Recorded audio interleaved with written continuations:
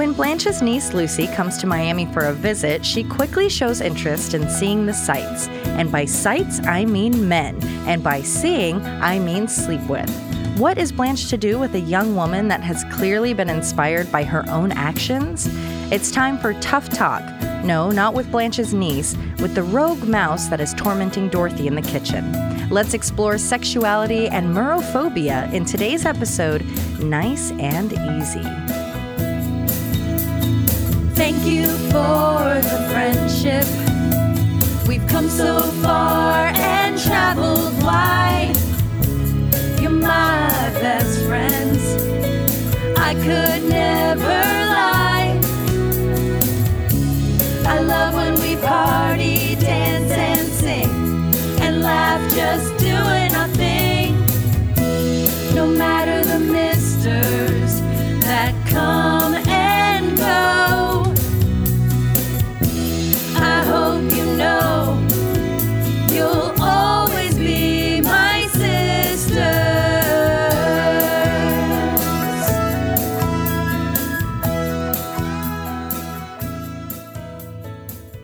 This episode opens with what could be a very polarizing shot. It's of Sophia's foot as she crams cotton balls in between her toes for a home pedicure. If you're into feet, you're welcome. If not, I'm sorry. A future Elvis being played by Quentin Tarantino was probably really into that shot. Sophia is doing her pedicure in the living room, sitting on the couch in yellow pants, a gray cardigan, and a multicolored checkered shirt, when Blanche enters in jeans, maybe jeggings, a cream structured blouse, and an oversized yellow jacket. Blanche puts the kibosh on Sophia's self-care of painting her nails, not putting numbers on them to keep track of them, as Sophia claims she's doing. Sophia is getting the boot because Blanche wants the house nice for her soon-to-arrive niece, Lucy, who's visiting Miami to do some college interviews. Blanche is hoping they're successful so they can live close to each other, as they are already emotionally close. Sophia can't relate to being close to a niece because all of hers are nuns, and nuns are just too hard to shop for. In the same moment, Dorothy, comes bursting in from the kitchen. Hi! I'm Ellen Burston. She's clearly distraught, saying over and over again, "I can't believe it," with a hand to her head. Hey, this is Coco coming at you. Hi, Coco. From across the room. As you were telling that, I had the thought that her name, maybe they gave her the name Lucy because she's a loose woman. She's a Lucy. I am almost certain that that's probably how they came up with that name. I bet they sat there and they're like, what's kind of a slutty name? Lucy. Loosey-goosey. Lucy like a goosey. Mm-hmm. What on earth could have our big, strong, brave, intelligent Dorothy in such a tizzy? Well, she saw a rat in the kitchen, and her merophobia, or fear of rodents, has kicked in. Rose follows Dorothy into the living room to clarify it wasn't a rat, it was a harmless little mouse. But Rose's sunny disposition and minimization of the infestation does not help. Sophia is cradling a gray and white leaf-printed Dorothy with a pink-collared shirt under said sweater, and Rose is calming everyone in one of her classic dresses, all pink, of course. Before Blanche hears another word, she's already picking up the phone to call an exterminator. Coco, where do you stand on rodents? Well, don't stand on rodents. How do you feel about rodents? Do you have merophobia? No, I'm pro-rodent, and pro-rodent as a pet is fine. They're stinky, but otherwise cool. When I was a young boy, I had a mouse named Gizmo. Oh. That developed some sort of growth on his underside. They and then, all do. Disappeared, and I just never knew from him again. Oh. And then I had a couple of guinea pigs. Those are rodents, right? Yeah. And that was Wiggles. Oh. And Jiggles. Noogie. Oh. Yeah, I didn't know until pretty recently that they're supposed to be in pairs. I think people didn't know that. And so they I were don't just know. sad? Oh. Yeah. Sorry. I always had rodents too. I had multiple mice. I mean, not at the same time. I just always had one. So and they all get cancer. Yeah. They all pass away. I mean, they are one of the best at getting cancer. They're as good as us. Anyway, I had a hamster when I was really little, and it was named Teddy. And it got sick, and my mom had to bathe it. And it's this whole thing. She actually wrote a book called "You Haven't Lived Until You've Bathed a Hamster," because she took it in being like, wink, wink, is there anything we can do for this hamster? You know, that was like a couple bucks. Yeah. And the guy's like, yes, actually there is. She's like, no. And then they did all the bathing and then still took him in. And then finally he was too sick. But yeah, I had mice named Mickey and other things. I had a hamster named Bucket because it was a girl, but I was obsessed with Buck Williams, the Trailblazer. I had a rat that I named Moesha, like after the TV show. Obviously. And it sounded like my name, so we're like best buds. And she was so cool. And literally in the afternoon, I could go open the cage and like put my hand and she would run up on my shoulder and kind of burrow in. And I would drive to go pick up my brother from school. That was like her outing for the day.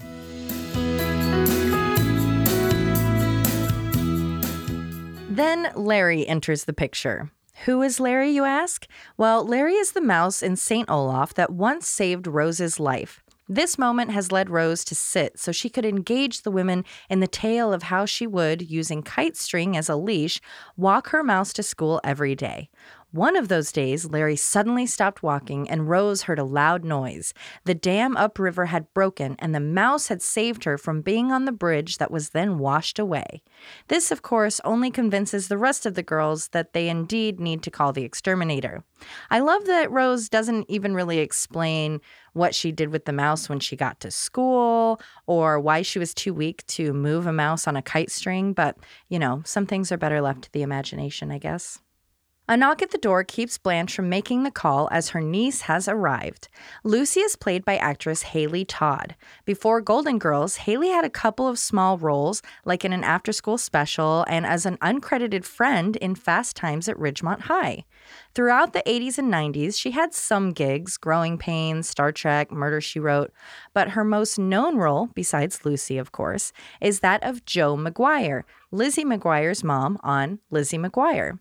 I am way too aged out for that show, but I did read that she was a beloved character and she will be returning to it when they reboot the series very soon. So congratulations to you, Haley. Are you serious? Are you serious? I didn't heard that. Oh my God. Breaking news. Jo McGuire is back. This changes everything. Welcome to Old People Guess What a Show's About, having never seen it. Yeah, I know what her face looks like. I think she was like a singer or something, and then there was like a little cartoon version of her that was like, that's life, or like would talk to you directly. I don't know. Or she was just a high schooler. I have no idea what Lizzie McGuire is about. Blue's Clues. Haley was 23 at the time, playing a college student, so only a smidge older than the character. But wow, the 80s really loved to make people look older. Here is this 20-year-old kid with the hair and makeup of a Glamour Shots addict. And I'm concerned that I might need to explain what Glamour Shots is. Coco, I'd love to hear your perspective of what Glamour Shots was. Glamour Shots is when you're trying to spice up your marriage in the 80s and you take a very soft-focused photo of your cleavage in a thing you would never wear with hair you would never have, and then you present that awkwardly to your spouse. As an anniversary present. And then your kids show it to their friends and laugh at it. Yeah, so they weren't explicit photos, but they were very cleavage heavy, lots of boas, more makeup than anyone should ever wear, even for the 80s and 90s. Big hair. What a time. Lucy's wearing a camisole with an oversized boyfriend-style shirt and jeans. We're barely making the purple law happen in this episode, as the only one with any right now is Sophia and her checkered shirt. Blanche and Lucy are both elated to see each other, and Blanche quickly introduces her to the girls. Okay, but let's pause. As Blanche is commenting on all of Lucy's beautiful physical attributes, which of course makes her feel like she's looking in a mirror Sophia proclaims needs Windex as she hobbles off one-shoed, we need to take a look at Lucy's pants. And sorry to be rude, but right at her crotch. I mean, on it, there's some sort of design or fray or something. It looks like every pair of jeans I've ever had where the thighs start to rub themselves out of existence like a Mr. Clean magic eraser. So this has the same frayed, distressed look, but on each side of her zipper, like her vagine was causing friction. But that might have been a purposeful choice, as we soon learn her vagine can cause quite a bit of friction. I, too, lost a lot of pants to thigh friction in high school. Not the cool kind. Maybe that's what this is. Maybe she was doing a lot of denim on denim rubbing. That's pretty hardcore. And she's, And that's she's very why thin. it's- Maybe her Her bone. Yes. Is punching through the denim. She's very skinny. Unlike other family members we've met, which for only being 17 episodes in has been a lot of family, Lucy seems like one of the better cast ones. She looks like she could be Blanche's niece. She has the accent and the horniness, much better than, say, Kirsten Lindstrom. As the ladies ask the usual questions about travel, Lucy delightedly informs them she met a single doctor on the plane, and she's meeting him in half an hour for dinner. I mean, I've met guys on planes. I've had dates when I've visited places. But holy cow, girl, give it a minute. At least have a meal with your hosts before you dip. Although she is just taking her aunt's advice of if you've got a stallion eating oats out of your hand, best to lock the gate before you give him any sugar. My hypothesis is that this was written as purposeful nonsense, maybe. So you've got a hot guy on the hook and he's interested, but I'm not quite sure with the gate what that represents, or maybe it means going out on a date or you sleep with him because that's the sugar. Do you have any idea? I believe the sugar is sex. Maybe Blanche says that because she's going to do it either way. And so her advice is nonsense because it doesn't matter. Yeah, I like that. Yeah. It's like my advice. But maybe she was just using it as an analogy as she was when she was a kid, and then it became a euphemism later. Boom. There it is. While Blanche is a little bummed Lucy is leaving so quickly, she feels better about it since it's something her mom wouldn't let her do. Blanche is tickled at how proud she is of Lucy, and now we see that, yes, her pants are in fact leggings, but not just any leggings. The stirrup kind with the little foot strap that, as a child, I never understood the need to have. Even more shocking, with that strap, she's wearing them with her kitten heels, which is basically the mom version of sandals with socks. My mom wore those kind of pants with the stirrup things, and I don't think she's ever even seen a horse. It's a completely useless piece of fabric. I think it's because was elastic different then, or because I have leggings now that I wear every day, and I don't need the strap. They stay put. Back then, did they just not? I bet that's what it is. It's like they had to have bracers for like socks. Socks, yeah. And pantyhose. Ooh. A garter belt. Ooh. Yes, before we had any technology and we were just trying to make the pants stay down. up and stay down. Yeah. Need a belt up top and stirrups down below. Otherwise, Keep them in the middle. yeah. The crotch of her jeans is getting extra stressed because she's got something pulling her pants down. No, that's Blanche Something wearing stirrups. But Lucy can wear stirrups too. Did we see the bottoms of her feet? I don't know for sure now under this pressure. If any listeners want to weigh in on stirrup pants. When Blanche wishes out loud that she could find a doctor as easily as Lucy did, Dorothy pets her arm, reminding her there isn't enough sugar left in her bowl. I love when Dorothy doesn't comment on something stupid that is said, but she just kind of holds on to it to use as ammo later. It's another day, and Dorothy is entering the kitchen like a real grouch. She's wearing what can only be described as pioneer woman goes way in the future, then returns back to 1985 to become a retired art teacher in a brick-patterned smock. With that, what's that button called? Like the cross? I don't know what it's called, but she looked like General Robert E. Lee. But make it casual. Yeah, like a soft, a terry cloth Civil War pajama. Dorothy's bland outfit, made of a sort of khaki pant and greenish top thing, is countered nicely by Rose's purple ensemble, head to toe. Pants, purple. Shirt, purple. Overshirt, purple. It's really making up for the lack of perp in the opening scene. The reasoning for Dorothy's crankiness is that she claims to have seen the rat again. Laughing it off, Rose reminds Dorothy it's a mouse. Dorothy doesn't care. She's calling the exterminator. You'd think someone like Dorothy, being from Brooklyn and all, would be a lot more accustomed to rodents living in her vicinity. Here, we don't get an oh boy, but we do get an OJ. Retiring from football in 1979, O.J. Simpson, you know, the football-playing murderer, was introduced into the Football Hall of Fame in 1985. So I'm assuming that's what Dorothy means by saying OJ is back.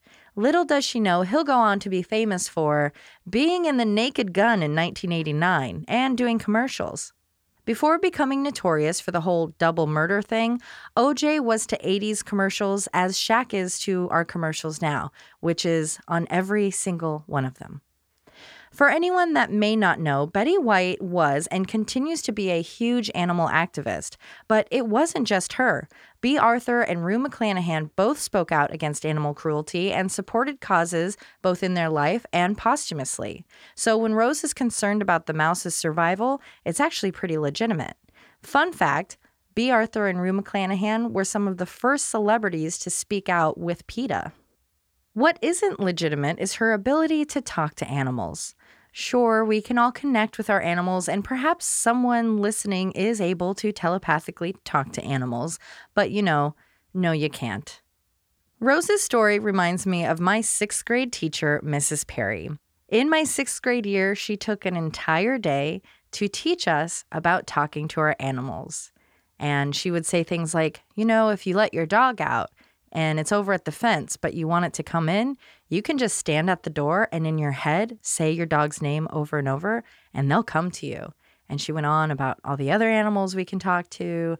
She was horrible. I think I've mentioned her before, if not here, then on Murder in the Rain, how she threw books at kids. There were kids that had scars. Even in high school, we would joke about it, be like, oh yeah, here's the cut I have on my stomach from when she threw books at us. Enough of that. Dogs only do 4 things. Mm-hmm. One of them is coming to you, and one of them is not coming to you. Mm-hmm. And then the dog might do it or not. Yeah. And your teacher really wasted the taxpayers' time. Who pays for that? The taxpayers. Well, so my parents went to my parent-teacher conference, and in 6th grade, it's supposed to be co-hosted. So the student is supposed to be there to walk you through the work and the portfolio and show you around. So it's more control and adulthood or whatever. And my parents had me stay home. And when I got there, she was like, oh, I'm not leading. Where's Alicia? She's supposed to be here. And they go, no. We want to talk to you. And they did. And my dad starts probing, what are you teaching our kids? Not only is that just silly, which it's fine to have silly conversations as a teacher, but it's not helpful. That didn't help me learn anything. And as she tried to, she was backpedaling. Oh, no, that's not what I meant. And all this stuff. My dad goes, you know what? It's fine. We got to go anyway. My dog's calling us. And they got up and left. Holy. Oh, my God. Oh, I love your dad so much. He was so fed up. That is the best. I wonder if he had that locked and loaded. Or Probably. If that just, either way. I should ask him if he remembers. Oh my doing God. that. I bet did that stun her? I want to know what her expression was after that. And then you had to go just be in her class. Oh, but I was happy to because did they tell you that happened? Oh my! They came home and I was like, "How'd it go?" Because they told me, she was abusive. She sounds terrible. Was gone getting surgery for carpal tunnel and came back, with the little wrist cast, and was so mad we hadn't done her work. She busted the overhead, the old school glass one, and exploded the bulb. It was crazy. So they knew all of this stuff, and so there was something very empowering about knowing my parents had my back and knew that was bad. It was very validating to everything. Yeah. Being in class, it was fine because it was just kind of don't mess with me because I'll tattle to my parents and they will come and mess you up. What was the teacher's name? Miss Perry. And Miss 2 Perry. years after that, she won Teacher of the Year. Isn't that cool? She was also the one that when I came in from recess crying because everyone was telling me that there was a rumor going around that I had had sex with a friend of mine. And I'm in 6th grade. I'm like, I barely know what sex is. And when she saw me upset and I explained what happened, she, in front of the class after recess, was like, Alicia, get up on your desk, please. Sit on your desk. And I was like, I don't want to sit on my desk. What are you talking? No, you need to say, can you tell everyone what happened at recess? And so I had to repeat the rumor to my class who I was like, well, if you haven't heard it now you will. I feel like I definitely have a deep, resounding psychic connection with my dog. She knows exactly what I'm thinking most of the time. She knows that I'm really annoyed with her most of the time. As Dorothy points out to Rose that she is a weirdo, Blanche comes in the kitchen in a hurry in light blue pants, a light pink shirt, and kind of a seafoam green cardigan. Lucy didn't come home last night. So we'll say it's the night after her arrival, post the doctor date. Blanche can tell because her bed was still made. This isn't a plot whoopsie so much as a, huh? Because every other time there's been a guest or will be a guest, the girls have had to do some sort of room swapping. It's usually Dorothy ending up in bed with Sophia, but not for Lucy's visit. So what bed is Blanche referring to? Blanche runs to call the police when Rose comforts her. I mean, what's the worst that could happen to a 20-year-old in Miami? Well, a lot, Rose. A lot. Before the final one of 911 can be placed, the kitchen door opens. It's Lucy. With an exasperated sigh, she makes quite the entrance. Just like her auntie, Lucy is in love. She went on a midnight cruise with the complete stranger Dr. Mann, and if we learned anything from last week, we don't go on boats in Miami, not even with our husbands. Lucy is exhausted from not sleeping, wink wink, and it's the day of one of her interviews for school.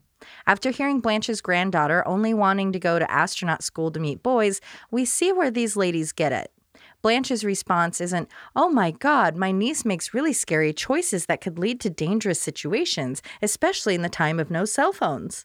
Instead, she says, "Can you imagine landing a doctor but still wanting to go to college?"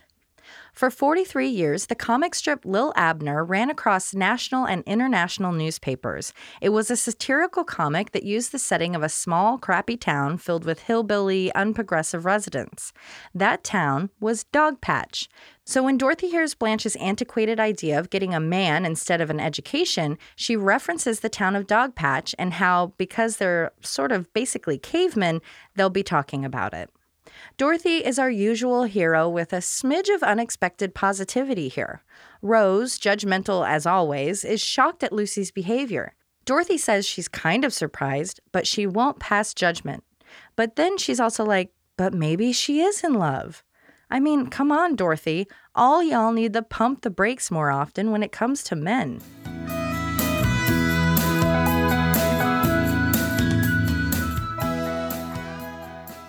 Sophia joins them in the kitchen to offer her advice in a precious yellow floral house dress. When asked if it's bad to sleep with someone on the first date, unlike her daughter, Sophia passes the ultimate judgment. It's a sin. Her whole bit here feels like something missed the mark, and Coco, you were pointing this out too. Sophia says, all I said is it was a sin. Personally, I'd go back to eating fish on Fridays if the Pope would give that one a green light. But is the green light in regards to eating fish or sleeping with someone? Coco, you went to Catholic school. Please help. I think she was saying like it was like she would trade off going back to eating fish on Fridays, which is a thing I guess Catholics did, in order to be able to do that. Oh, okay. Like she would be like, I'd eat my vegetables so I can have the dessert. But yeah, but that's what we were saying is it just felt... You can't eat your pudding if you don't have any meat.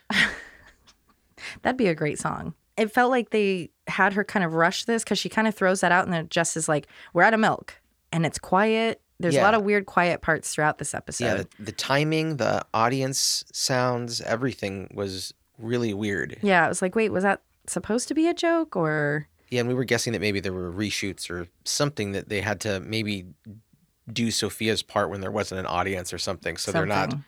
It's just strange. And I mean, even to me, the laugh track sounded canned. Yeah. And not... It sounded not way from... more fake laugh track than usual audience. Because some episodes, people, you know, in that Facebook group I always talk about, some people talk about specific episodes and specific laughs that stick out or screams or, you know, just the different noises. So you kind of know when it's the audience. Yeah. So something was off, definitely. Yeah. Weird vibe. Later in the day, we're out on the lanai with Dorothy and Sophia, who are playing checkers. As to be expected, Sophia is cheating, changing which color she's playing.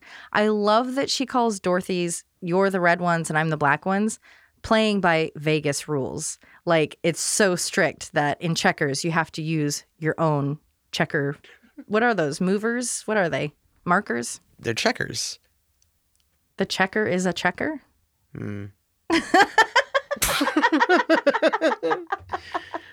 Oh, boy. Game piece? Yeah. The checkers piece. Disc. It's a disc. It's a coin-shaped disc or a disc-shaped Coin. game object. I'm going to say you played checkers with checkers. Now that Dorothy is sitting at the table and we get a wider shot, we can see all of her outfit and see that she's wearing maybe black or gray stockings, and they kind of make her feet look like those of a corpse. So keep an eye out for that. Yeah, Quentin Tarantino, you little freak. Lucy arrives after her interview at the university and is looking hot and saggy in her flesh pink sweater dress with a belt to really hold the excess fabric together. Lucy is looking for Blanche to tell her how well the interview went, but she doesn't have much time. She's going out for dinner with Michael. Michael is not the doctor from the plane, rather someone she met while at the university. And not just someone, but the man that did the interview. Red flag for power imbalance in that relationship. Another weird moment here when Dorothy kind of calls Lucy out for being as excited for the date with Michael as she was with the doctor. It cuts kind of weird, like there's supposed to be a weird face or another line or at least some laughter. So kind of what Coco and I were just talking about with the audience vibe being really off. Additionally, I'm surprised that with Sophia sitting right there with her, she wasn't talking more trash to Lucy, but she gets some burns in a little bit. Blanche finds everyone on the lanai and is delighted to hear that the interview went well when Lucy informs her that she won't be home for dinner that night or the next. That's because she has a first date with the interview man, and it's an overnight trip to the Bahamas. I don't know what kind of first dates people were having in the 80s, but as I've previously discussed, I say no to the first date. She just met this guy. Do you know how many times I've met someone and it was so thrilling, and then you get about 20 minutes into an actual date of a meal or a drink, and then you start to try to will your heart to stop so you can get out of it? Yeah, I'm not interested in feeling that way on an island.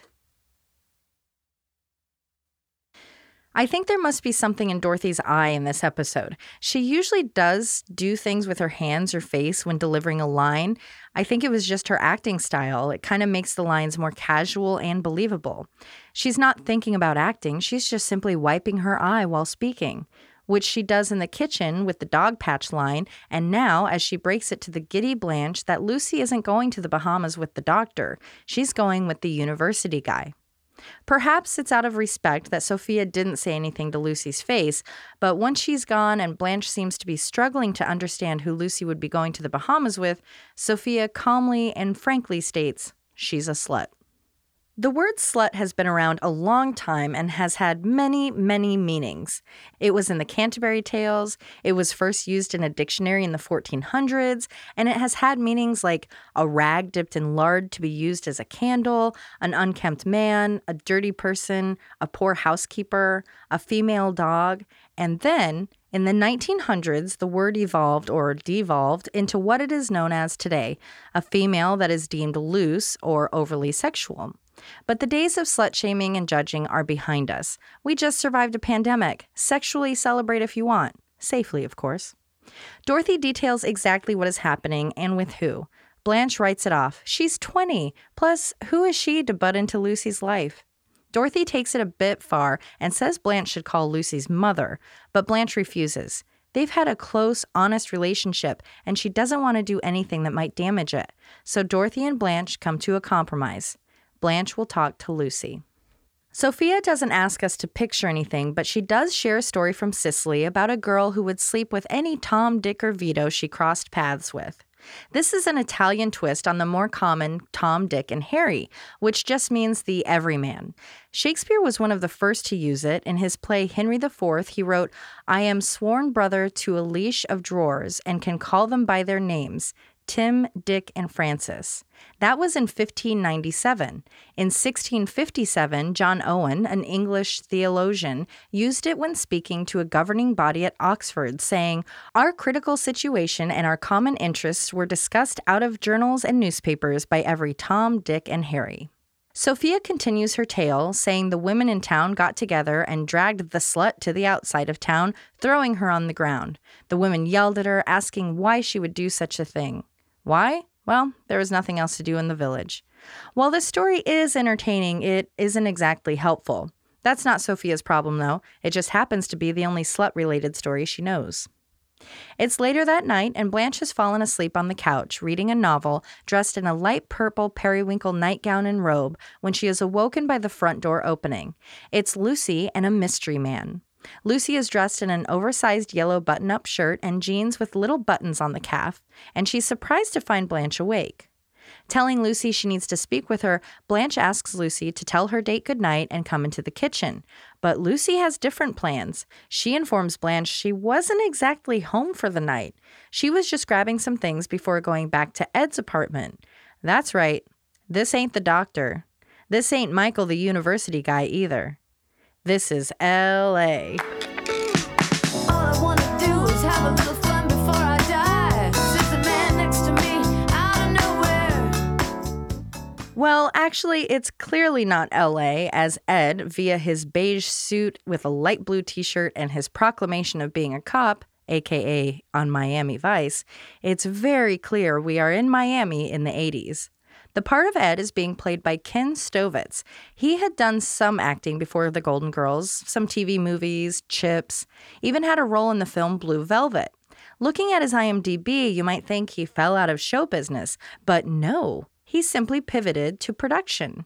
He was a producer for the 2010 remake of Karate Kid and has been announced as the producer for the sequel. He is also now in talent management. Good for you, Ed, one of our favorite bit parts on the show, and you really made a name for yourself. Miami Vice was a huge TV show that started the year before The Golden Girls. I've literally never seen a minute of it, but I do get the idea. More than being a show, it was a cultural phenomenon, a time capsule, if you will, of the excess and madness that was the mid-'80s. Crockett and Tubbs wore the pastel suits and drove sexy cars while fighting crime, and Ed was all about it. Blanche is unimpressed that Lucy has now brought home a cop. I mean, sure, the girl gets around, but at least these guys all have careers. I'd be much more concerned if she was like, he's a white rapper, or he sells private boat tours on an alligator farm. You know, it could have been worse. Then again, job titles mean nothing, as Lucy only met Ed the cop because he was arresting Michael from the university as they were coming back from the Bahamas, and Michael was transporting weed. Also, that means Lucy hasn't been home for like 2 days now and is trying to leave again? Take a breath and a shower, toots. As I once heard you say to a girlfriend of yours over the phone, girl, aren't you even going to let it dry out? Something to that effect. Did I really? Absolutely.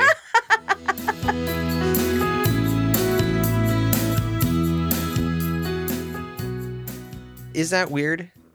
I mean, I've never done that. It seems risky to me just because she doesn't know them at all. Yes. She just met It's the not one guy. really, yeah, if you're like, boom, boom, boom, and it's set up safe, you know them or whatever, what else is going on, Lucy? Yeah, there's definitely, I think that's more the concern. And I talk about that in a bit, where it's not that you're doing that. It's not that you're having sex or that you're just meeting these people. It's like, you just met that guy and you went out on a boat in the middle of the night. You just met the other guy and you went on a plane and you went to the Bahamas to go stay. You just met this guy and you're going to his house. So yeah, it's definitely more the destructive choices because she's putting herself in dangerous situations than it is like, okay. And the guy, who was it that she was on the plane with? That was the doctor. The doctor is going to prison. If he was transporting Oh, weed? that plane. No, she met the doctor on the plane, and then she came back with Michael, the university guy. Oh, yeah, Michael, and yeah, the he's university in guy. prison for a very long time. He's no longer a International university guy. drug trafficker. He lost his job, so you're not getting into that university. She's going to be called back to Miami as a witness. Otherwise, she might get charged. The cartels are going to kill her. Yeah, she's seen too much. Wow. For mega fans that know what I'm talking about when I say water lily, I love that as Blanche is really showing us her parenting for the first time, she and Lucy are framing a painting of water lilies behind Blanche. The lighting has changed, and now I can see Lucy's top isn't just oversized, it's crushed velvet, which I will have nothing to do with, thank you. Also, I hate that her joke doesn't get the reaction it deserves. Again, a weird vibe moment where she says, "You think you know somebody," and it gets crickets. Blanche then grounds Lucy, who puts up a fight. She also makes the valid point that at 20 years old, she can make her own choices. Lucy grabs Ed and they storm out of the house, leaving Blanche at the door. Surrounding the front door are both mine and Coco's grandmother's favorite flower, the bird of paradise. Distraught, Blanche does the only thing she can. She sits with the girls in the kitchen and vents about the disrespect Lucy showed her. Dorothy tries to comfort her. The girl hasn't been away from home before. This freedom is new to her and she's going to experiment. Rose comes in for the assist, sharing how embarrassed she still is, thinking about some of the things she did when she was in her rebellious phase. Coco, did you really have I know we're both pretty straight and narrow, nerdy kids. Did you ever have a rebellious phase, or what was your biggest rebellion? If you even had one, because I genuinely don't think I even have one. I didn't. I mean, I don't think I did anything. I didn't start drinking or doing anything like that until after high school. I would go to my friend's house, or they would come to my house, or we would go to a movie, or we would just stay at our house and play video games and eat pizza and watch X-Files. So that's pretty crazy. No, I never. Oh, you know what? This is the one. This is so lame. Okay. Picture it. Picture it. 1997. I'm 17. I have a lot of freedom, but not total freedom because I'm like a good kid. I'm not a great student, but I'm not a bad kid. I don't get into any trouble. And there was a hot new movie coming out that Friday. And I was going to go to like an 8 o'clock showing or something like that. And it was sold out. So I had to go to like a 10:30 showing. And then the movie got out and it was like 1 a.m. And my mom was like, I had to be home at like 11 or something like that. And so I called her and I'm on a cell phone, like a big flip down. Yeah. I mean, like a StarTAC phone. Oh, yeah, with the big battery off the back. Huge, yes. And I'm talking on the phone and driving, which was new to me and all people at the time. And it was like the middle of the night and I ran a red light. Ran through it. Nothing happened, but I ran through a red light. My friend is with me in the car, and I'm on the phone talking to my mom, like, the movie was sold out, and I'm sorry I didn't call you, whatever. And my friend is like pawing at me, like, dude, and we just went through a red light, and it was fine. But so could have not been. Yeah, that movie, The Craft. So at least it was worth it. Totally worth it. Totally worth it.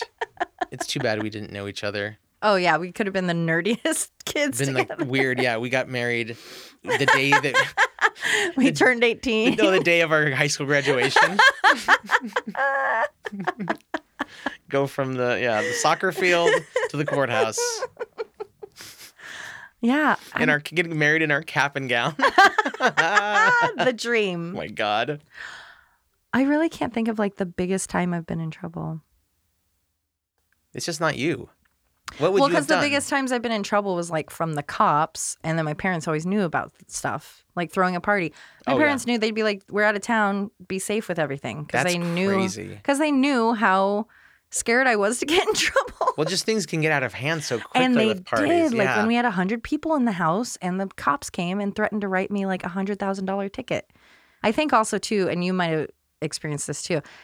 I was so candid. Well, I'm such a bad liar. And I'm so candid and really bad about like, do people need to know this? That they knew I couldn't hold anything or hide anything away, you know? So it's like there was, one, there was nothing to hide. Two, I couldn't have if I wanted to.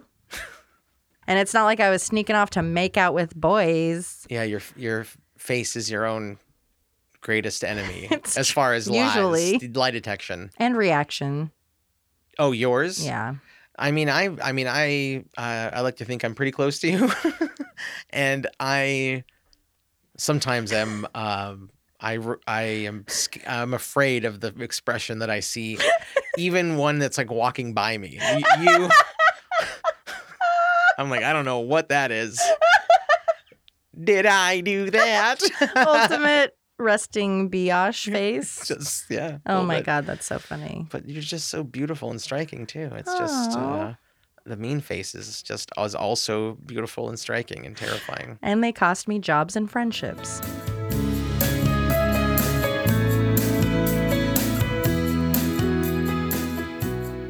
Before we get into all of Rose's rebellion, let's take a moment to appreciate the vibrant colors of all of the actually comfortable-looking robes the gals have on. Okay, moment over. Dorothy is a total smartass about Rose's rebellion. Like, oh, what did you do that was so bad? Milk a cow too hard? Rose shocks both women when she admits she snuck out of her bedroom window, stole her dad's truck, and went to town to meet a boy at a bar. A sophomore boy, the only boy old enough to get into a bar. Poor, stupid Clell Leitner. Once there, Rose was too scared to do anything but sit in the truck. What was a girl like her doing in a big, bustling place like Tyler's Landing, which, by the way, is a real place. It's a township in St. Olaf, and in 2000, the population was a whopping 332. So I can only imagine what it was back in 1985. So, of course, for Rose, this was an exciting big city. St. Olaf is a real place? Yes, St. Olaf is a real place. Have you covered that already? Have you said that? I didn't. No, I assumed everyone knew. No, I assumed. No. St. Olaf in Minnesota is a real place, and they have a school there.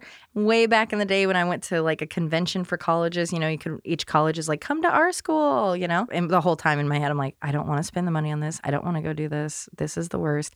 And then I saw St. Olaf. And it was real, and the school, and it was a women's school, and I was like, that sounds horrible, but if it means I can say I went to school in St. Olaf, like that's how much I loved the show, that I was like, I'm willing to go to St. Olaf to do school if it means I get to say that. But then I was like, nah. Eventually, Rose got out of the truck and went to the bar, only to find the Reverend coming out of the bar with the wife of a local war hero, a hero that had received 3 head wounds and therefore 3 Purple Hearts, as that medal is given to military service persons who die or are injured in battle.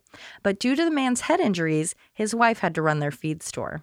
I loved that joke, another weird vibe moment where, or maybe it's just too clever of a joke in too little of a time, where she says that he was the only sophomore old enough to go to the bar. Oh, that's good. Yeah. And then it takes it and you're like, the only sophomore, and you're like, oh, it's high school. So yeah, he'd only be 15, but he's 21. Well, he might be 18 back then. Oh yeah, that's true. Because that was probably, yeah. Either way, he's had a rough go. This tale of woe prompts Dorothy to inquire if this is a story or if Rose is performing Our Town. Our Town is a play from 1938. Written by Thornton Wilder, Our Town is the story of everyday citizens in a small American town, not too different from Rose's ramblings. Our Town has been on Broadway and eventually won the Pulitzer Prize for drama. Usually, the play is performed on a bare stage, and instead of props, the actors mime their actions. And for those reasons, I am out. This gets Rose back on track. When she had run away and bumped into her cheating church leader, they agreed neither would tattle on the other. And he didn't tell a soul because the hero husband caught the Reverend and the wife frolicking in the church fountain and shot both of them. And that's why Rose's family became Lutherans. This story has not only not helped Blanche, it only riled her up. She didn't need or want to hear Rose's lame story, especially when she didn't need to hear what teenage rebellion was like. She lived it. Having dropped out of school for a month at 15, or as a sophomore in high school, becoming a magician's assistant, a year later she ran off with a gas station attendant twice her age, so 32, making her way towards Mexico so they could get married. The year after that, she went to New York and danced as a Rockette. The Rockettes are the synchronized dancers that have been seen canning at New York's Radio City Music Hall since the 1930s. Without reacting, Dorothy is like, your little Tyler's Landing doesn't exactly sound all that rebellious now, does it, Rose? Rose apologizes for making her story a big deal, which she really shouldn't. Her adventure of taking her dad's car into town and finding the Reverend, that was her teenage rebellion experience. It isn't any less of an experience for her just because Blanche's was way more intense or outrageous, so no sorries there, Rose. Blanche realizes that her big sister calling her out on her out-of-control behavior was the only reason she got her act together. Dorothy uses that insight to point out that Lucy may need that same tough love so she can get her act together. Rose, of course, takes this literally and isn't sure how Lucy could get a talking to from a big sister if she doesn't already have one. As the ladies start their fashion show runway walk of sleeping clothes heading out of the kitchen, a horrible scream comes from somewhere. It's Dorothy. She has seen the mouse again. And the sight of the mouse just might lead to the death of Rose, seeing as Dorothy's response to it is to firmly wrap her arms around Rose's neck. Trying to quell Dorothy's fears, Rose explains that she tried to reason with the mouse, but he's just an odd duck. Perhaps Rose is deserving of a Purple Heart or two, seeing as it seems as though she might have sustained a head injury or two herself. Ooh, an exotic other house shot as we return from the commercial break.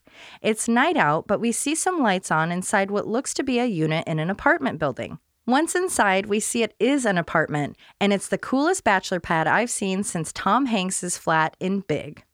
Ed has been using his policeman's salary to keep his wardrobe fresh and Vice-looking, but he also has been using that money to trick out his house with all sorts of nonsense.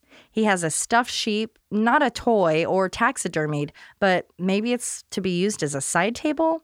He has a pretty decent sense of decorating. He has nice furniture, large decorative fabric palm tree things, a reel-to-reel stereo, an actual dining set. It's pretty nice for a cis white cop guy. You had some thoughts about those palm trees. To me, they look like they were a comforter set that someone had shaped into a palm tree. It's being repurposed. Yeah. And there are two of them. They're huge. I mean, like, there's one point where from the angle, it looks like he almost had to duck to pass the frond. It's taking up so much room. Space. You could have a chair where the trunks are. Yeah. Lucy is sitting on the couch as Ed hands her a drink. It looks like maybe a whiskey on the rocks. When Lucy tells Ed she's never seen Miami Vice, he sounds like me talking to anyone that doesn't watch The Golden Girls. Are you serious? How is that even possible? He even pushes that it broadcasts in stereo because that was a new thing, and NBC, home of The Golden Girls, was pioneering stereo broadcasting, starting with The Tonight Show with Johnny Carson. Miami Vice soon followed. Even though it's very late at night, Ed, a cop, isn't fazed by hearing a knock at his door. It's Blanche in her best pink sweatsuit with kitten heels. Another thing I love about this show, that just like in real life, the women frequently rewore outfits.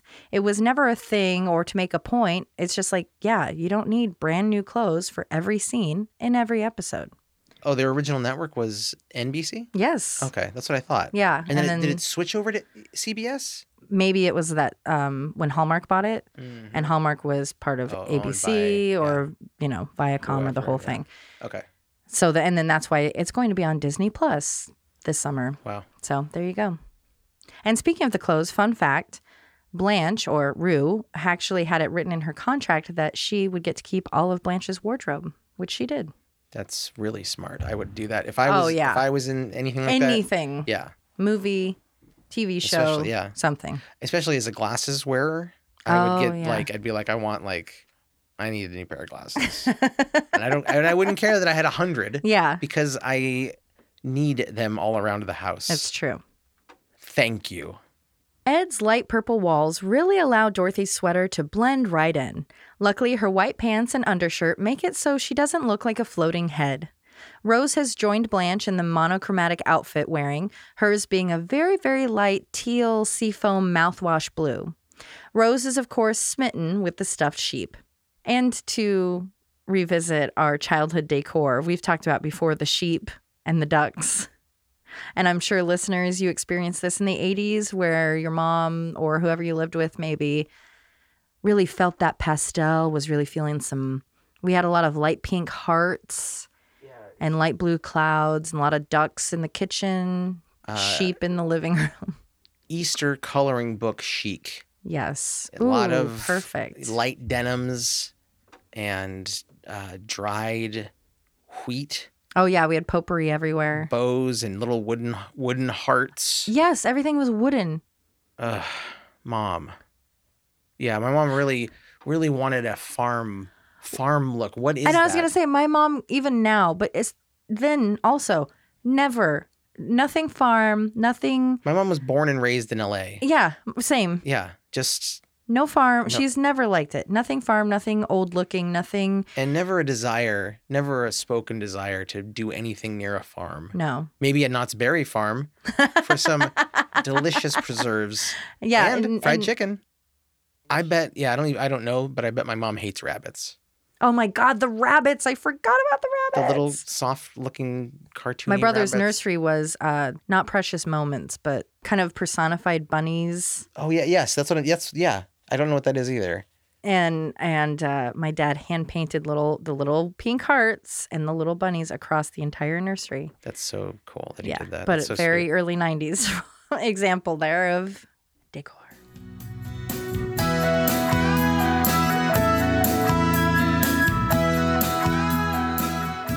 Just as Officer Ed is about to light a cigarette, something you rarely see on the show, Rose mentions how his place looks a lot like something out of Miami Vice, one of her favorite shows.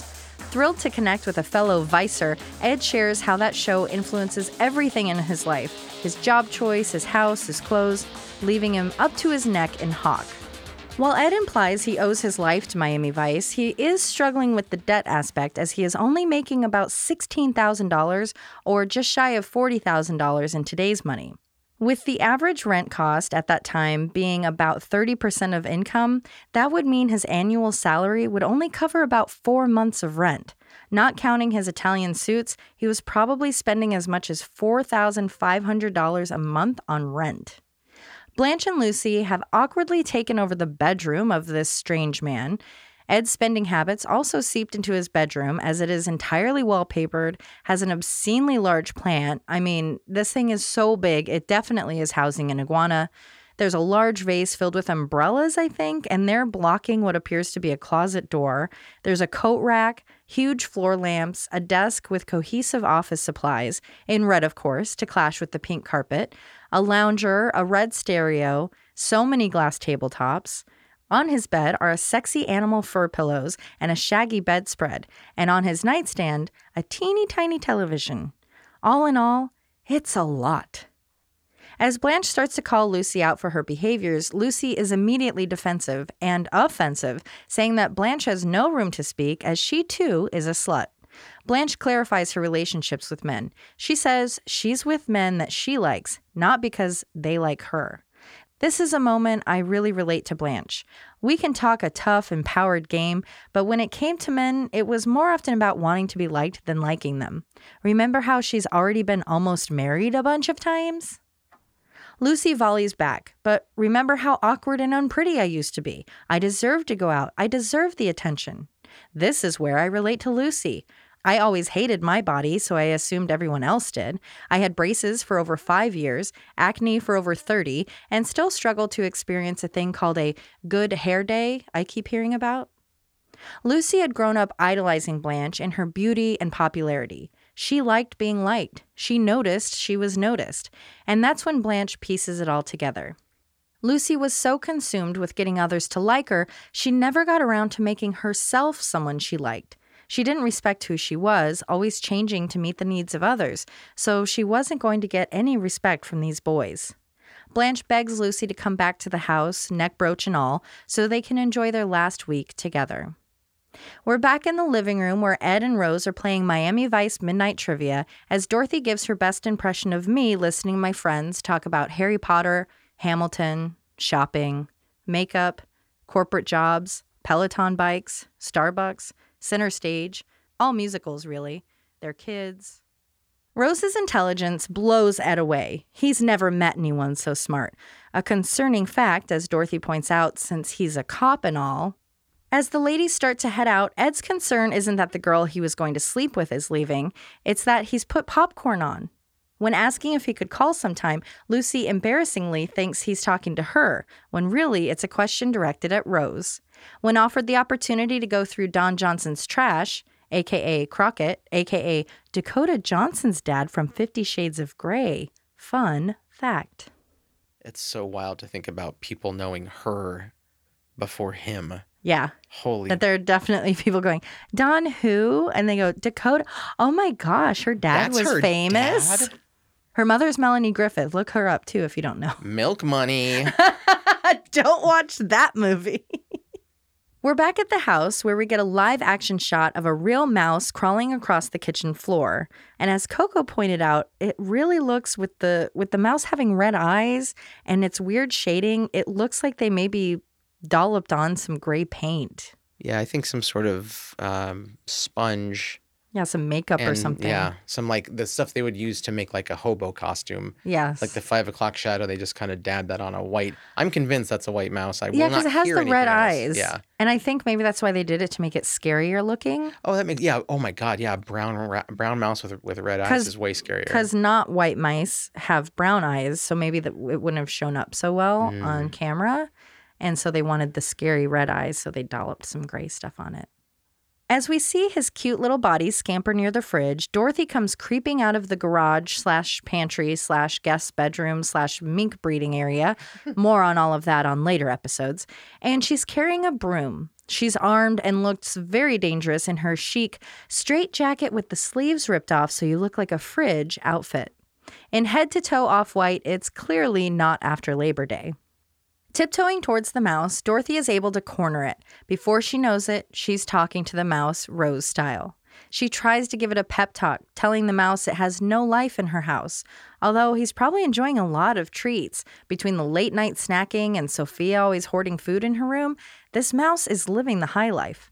Before Dorothy follows through on smashing the mouse, her Catholic habits come through as she repents for her killing of bugs in the past, and she swears she's never killed anything before. Nearly in tears, she begs for the mouse to leave out the hole under the sink where he came in, and it does. Minor plot whoopsie here. Dorothy says, leave out of the hole under the kitchen sink. The exterminator said that you probably came in that way. So did they actually call the exterminator? Did they only ask for advice? Or did he actually come out to the house but suck at his job? Unfortunately for Dorothy, Rose has been in the kitchen, witnessing the miracle of Dorothy's animal talking powers. And I can't help but giggle every time as Dorothy gets busted. She starts to merrily dance with the broom across the kitchen while asking how long Rose had been there. As Rose celebrates Dorothy's talent, she continues to deny anything. That is, before Dorothy threatens to kill Rose if she squeals on her. But Rose has the upper hand. Kill me? You couldn't even kill a mouse. Rose is looking lovely in her aqua-colored dress, while Blanche looks like a Georgia peach in her outfit that has too much going on to even start to dissect. Sophia gifts Lucy with a parting plate of snacks that are loose on the plate except for a dangerously thin layer of saran wrap, which is supposed to hold it in place to survive a plane ride, as Lucy looks like an American dream in her red, white, and blue sweater-shirt combo. While we only got a few minutes of Sophia this episode, they are all wonderful. Like when Dorothy, saying her goodbye to Lucy, says, "We enjoyed having you." Sophia adding, "So did half of Miami." You know, because she had someone sexually. Rose sits down, feeling shocked and impressed at Lucy's turnaround in behavior.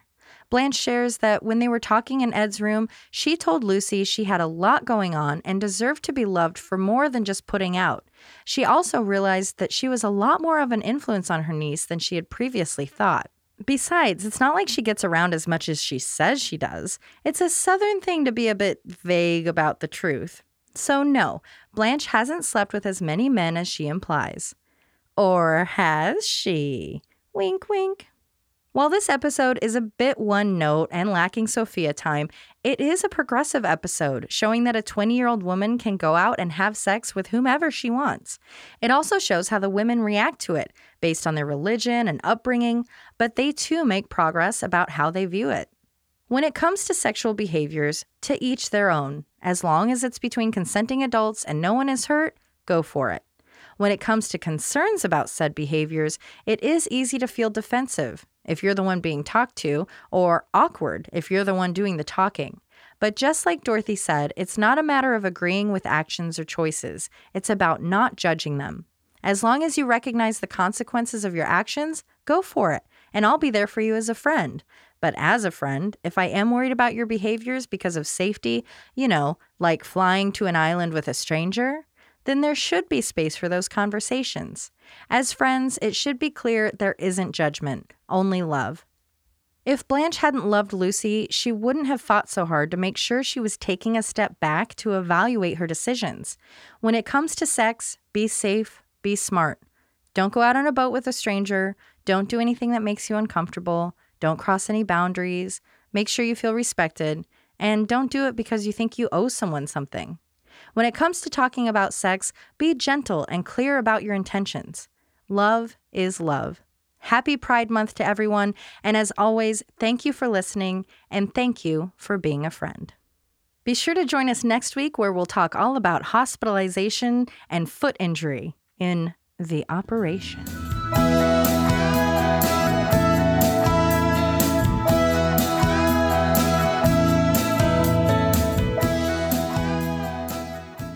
Hey, Alicia, this is Coco.